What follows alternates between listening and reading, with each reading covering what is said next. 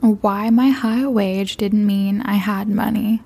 Dark plus light equals beauty.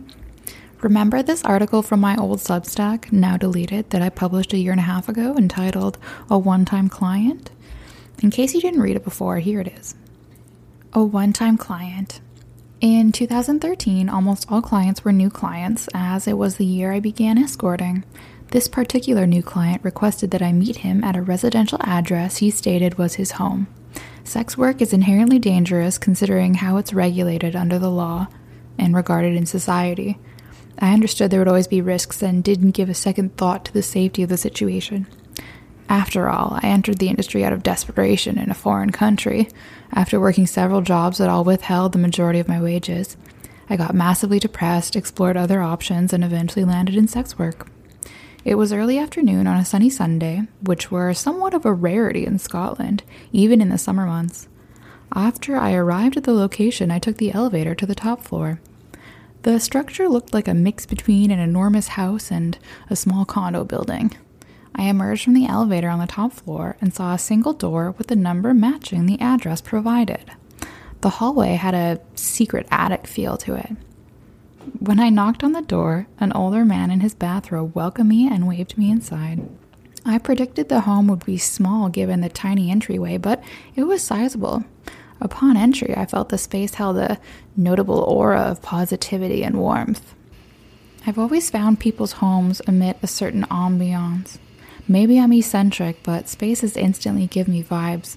I imagine it's the same for everyone, but I can't know for sure. This is likely why I've changed dwellings so often. I rarely find spaces that feel good to exist in. Most of them feel wrong or sad.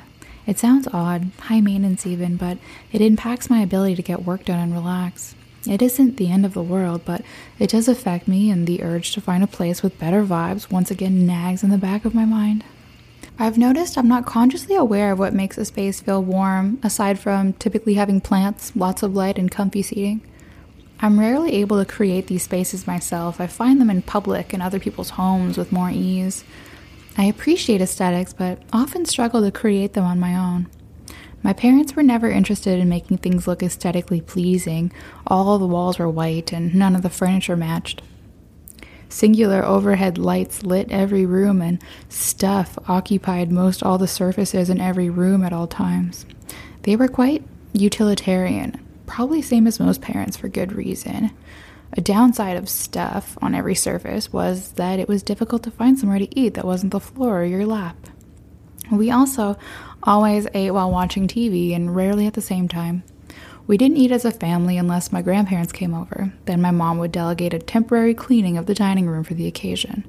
When I inquired why we never ate together, she would be quick to tell me it's easiest considering everyone's erratic schedule. It never made sense to me. It still doesn't. I settled on believing they didn't like to talk. They preferred to have everyone watch TV and not feel as though they had to do any more work. I can't pretend to know what it's like to be married with 3 kids and full-time jobs. Once inside the older man's home, he gave me a brief tour of the light-filled 2-bedroom plus den unit and gave me an envelope. Their master bedroom was enormous and fabulously decorated. I noticed a photo of a woman on the bedside in a remarkable gold frame. He walked me over to the bathroom, showed me the bath he'd drawn for me, and poured me a glass of wine. He had set a robe up on the hook of the door with instructions that I enjoy the bath and come out when I was done. I found it sweet and confusing. I had just showered and gotten ready before arriving. Nonetheless, I happily obliged and thanked him. I was instantly stressed out thinking about how long a bath should take during an hour-long appointment. What was a normal amount of time for this? I spent around 15 minutes in the bath, watching the clock the entire time. The water was the perfect temperature and filled with lovely smells. When I finally emerged, I made sure to put on the robe and not my clothes. Walking out into the living room, I found him reading in his armchair. Standing up with a smile, he said, "All done? Wonderful. I hope it was nice and relaxing for you." I replied, "Of course, the water was perfect. Thank you for being so thoughtful." After giving me a big hug, he led me to a small plant-filled patio where 2 pastries and 2 cups of tea lay. We sat and chatted about events in the newspaper, our respective days' schedules, and other topics. After around half hour of sitting and chatting, he confessed that Sundays were when he became most aware of his loneliness. No matter how exciting life might be from one week to the next, Sundays always held a large cloud of darkness. It had been almost 5 years since his wife died. On Sundays, they would sleep in, she would treat herself to a bath as he read, and they would retreat to the patio, weather permitting, to talk about sweet nothings. It was the one day a week where they cherished not being alone in the world, sharing their joys and struggles, empathizing with one another. It was their day to cultivate all the love that might have been missing during the week. Hiring a woman to recreate this routine the odd Sunday was the next best thing. He was in a comfortable silence looking out on the clouds, and I looked away from him into the distance. I grappled with tears, forcing them not to shed. Crying would have really ruined this man's attempt at a nice Sunday. Get it together, Sienna. We sat for another 10 minutes or so. He thanked me for coming with a warm heart and being a great conversationalist. I never saw him again. Okay, that's the end of the article. So that story happened as I described, except I omitted the sex that happened sometime after bath, but before snack time on the patio. I wasn't just hired to recreate a ritual, I was also hired for sex. An awkward 10 minutes of going through rudimentary sex motions. He was a nice man, but I wrote that story implying he didn't seek sex when he did. I chose not to remember or emphasize that part because, why would I want to? I wanted to believe I was there for the nice ritual part, not the other part. So I started telling myself the lie, the sex didn't actually happen, so it would have been a nicer memory. Why would I want to remember sex I was paid to consent to with someone 3 times my age that I'd never met before? Not something worthy of mental storage space. Even though he was kind, it wasn't happy fun times. It was dissociate to keep a smile on my face and allow the unwanted sex time. To be honest, it made me uncomfortable, but it didn't break my brain. It was just something gross and awkward I pretended to be into while taking in the surroundings and mentally crafting a story about why he hired me. He was both a nice man, and it was gross and unwanted. Both things can be true. Both things were true. I wish I didn't have to do it. I thought I did, and that's why I was there. I wish I could have had the booking without the sex, like in my story. I loved peeking into people's lives. That's the part I was most addicted to as a prostitute. The getting to peek into the lives of people. Got access to private information I shouldn't have been allowed as a total stranger. The real ways people felt and acted when no one but me was watching. When they didn't have to impress me because they were paying me to be a fake lover and perverted therapist. Now imagine that little bit of lying happened in my mind for every booking. I bent the truth just a tiny bit every time so I could remember something more pleasant. Can you guess how many lies I've told myself? It's massive self-induced confusion. Perhaps if I had done sex work for a shorter amount of time, it wouldn't have been so soul-destroying. I have a half-baked theory I'm quite fond of, that sex work is tolerable and not a big deal most of the time if done with a goal in mind. If there is a reason for allowing the unwanted sex, it doesn't break you mentally.